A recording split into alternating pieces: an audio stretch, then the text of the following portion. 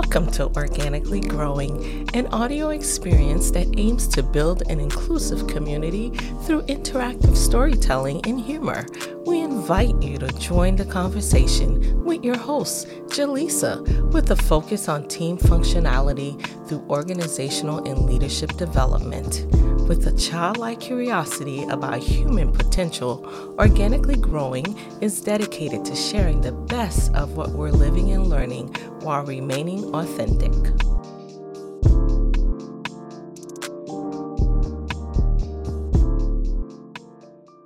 Welcome back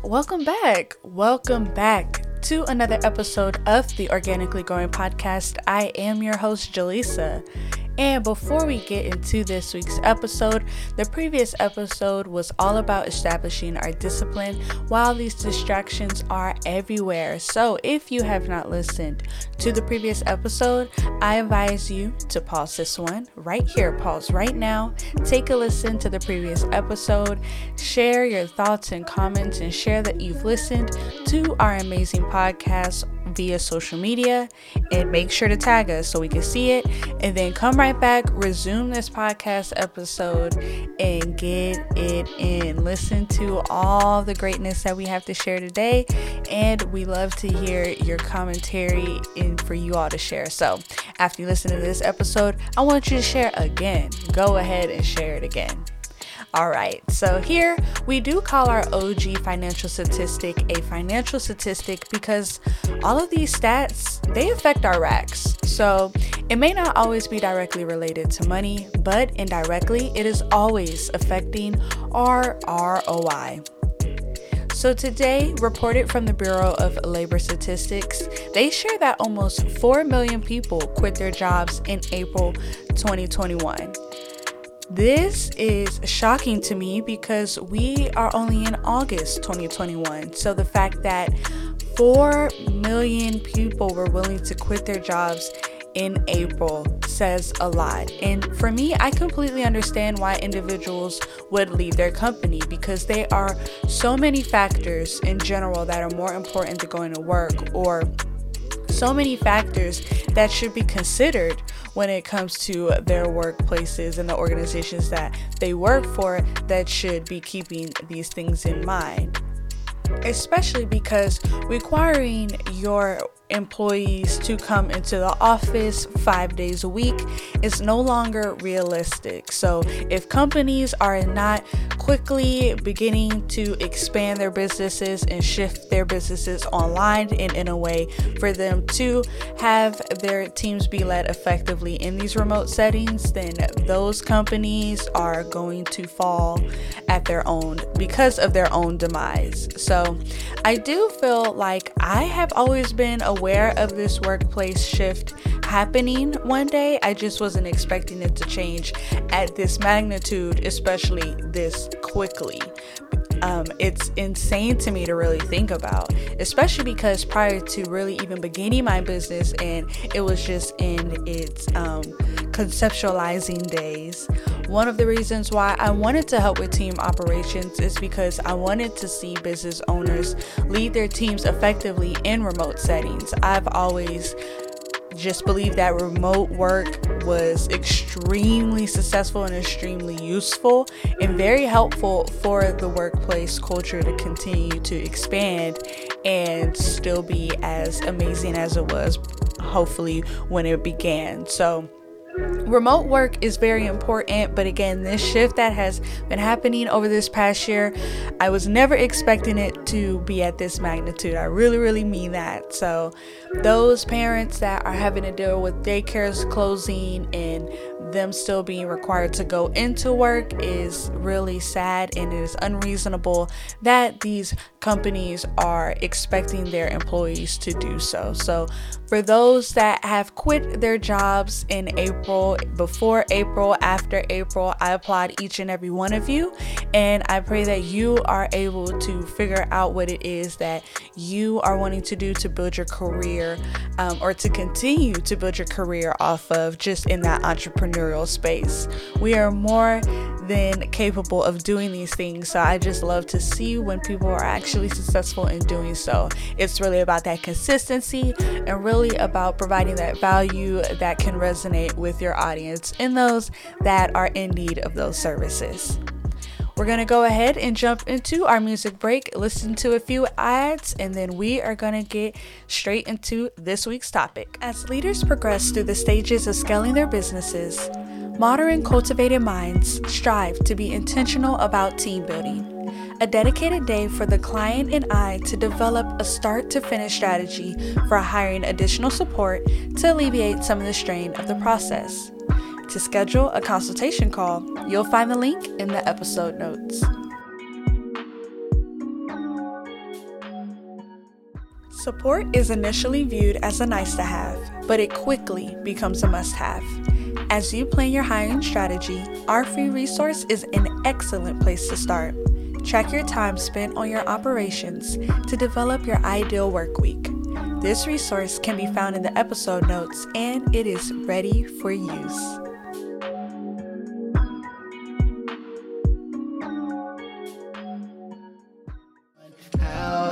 Love you. I never wanna lose you. No, never, not a day. Your love is what I'm used to. I wanna stay forever, yeah. No matter what you say, we gotta stay together. We gotta be forever, yeah. We gotta stay together. Ready to scale from self-employed to an employer role? On today's episode, we are going to kind of touch back on that beginning stages of right before the transition into bringing on team members or hiring any independent contractors. So I wanted to really dive into that topic with you all and have some perspective when it comes to scaling and transitioning from being that self-employed individual to actually being that employer role. So how has it been being self-employed thus far, you may ask, and I can share from how it has been for me personally since I've began my business.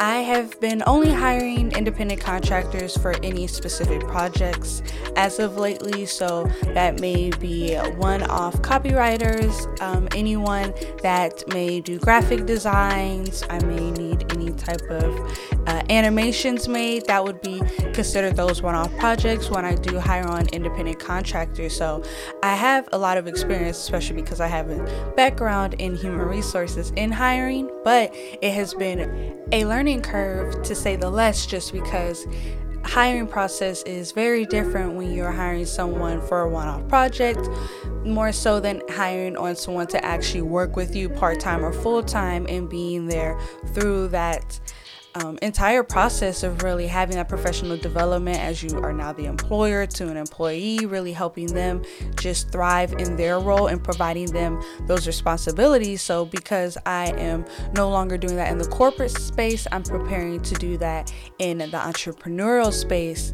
Since I've been hiring independent contractors thus far, it's a very interesting process. So if you have already experienced that process, I would love for you to share your personal experience and how it has been trying to hire independent contractors for specific projects, and maybe it's not more so went wrong, but maybe not have went as expected or in a way that you would have liked it to go.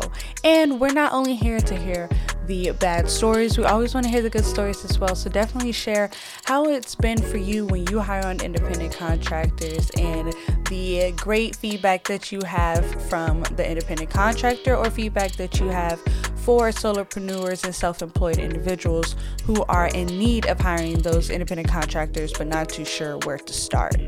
When we are self-employed, we are responsible only for our own source of income. So when we are preparing to transition the responsibility from ourselves to those who will be a part of our team, or even to those that are independent contractors and lead a team, once those start to become into play, we are then beginning to become responsible for other source of income. So in the independent contractor capacity, because it is a one-off project, it is very detailed and laid out in the agreement on what it is that you and that independent contractor will be working on together.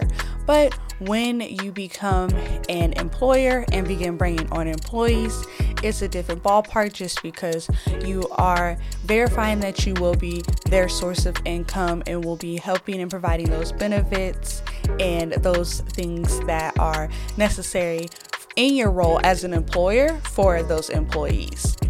Because you are no longer responsible only for your own source of income, it is really easy to shy away from the role of being a CEO or actually being a leader of a team. But when you delegate with intention, that makes it much easier to do so. So don't be afraid. Everyone has to start somewhere, and we all have the ability to do so. Just begin to really always stay in that mind of awareness that you are no longer responsible only for your source of income. And because you are responsible for someone else's own source of income, you have to be very mindful on how you are being transparent within your organization. And with that, as a business owner, you do have to double check yourself, maybe triple check yourself, just because you are the highest authority within your organization, unless you were to put in place a board of directors. And if you are not really familiar with a board of directors, or really what is their role within an organization, these are trusted, seasoned business owners to help you make decisions when it comes to the organization as a whole. So they definitely have a lot of power within your organization, but because you are the one that puts that board together, you would hope and pray that they have your best interests throughout the duration of your organization.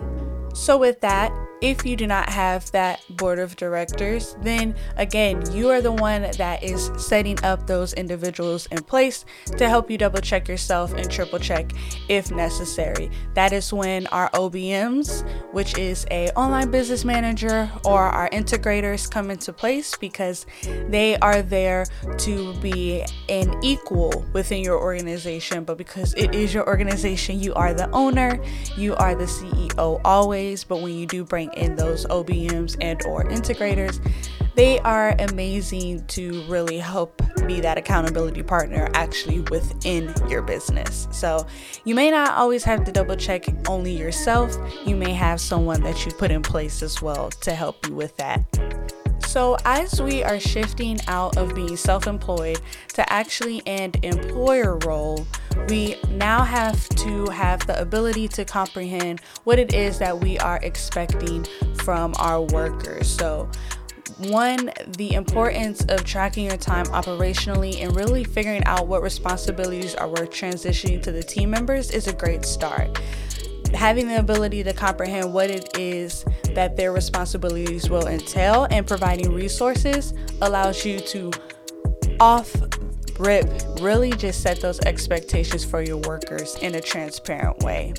Another way is really talking about really learning about worker classification and really understanding whom is it that you are in need of hiring, what are those responsibilities that they are in need of to be able to be successful in the role that you're placing them in, and all of that good stuff. Now, it does get a little confusing because worker classification does include independent contractors and employees, and they have a few differences there and a lot of similarities. So I am hosting a live coaching session with my monthly webinar in the next 2 weeks. August 24th, that will be clearing up everything that is super confusing when it comes about worker classification. So we will find out more about the difference between independent contractors and employees and how they are classified, how they are misclassified, and how we at times hire for the wrong reasons, and other ways to have that perspective shift as we are gaining our footing in the employer role.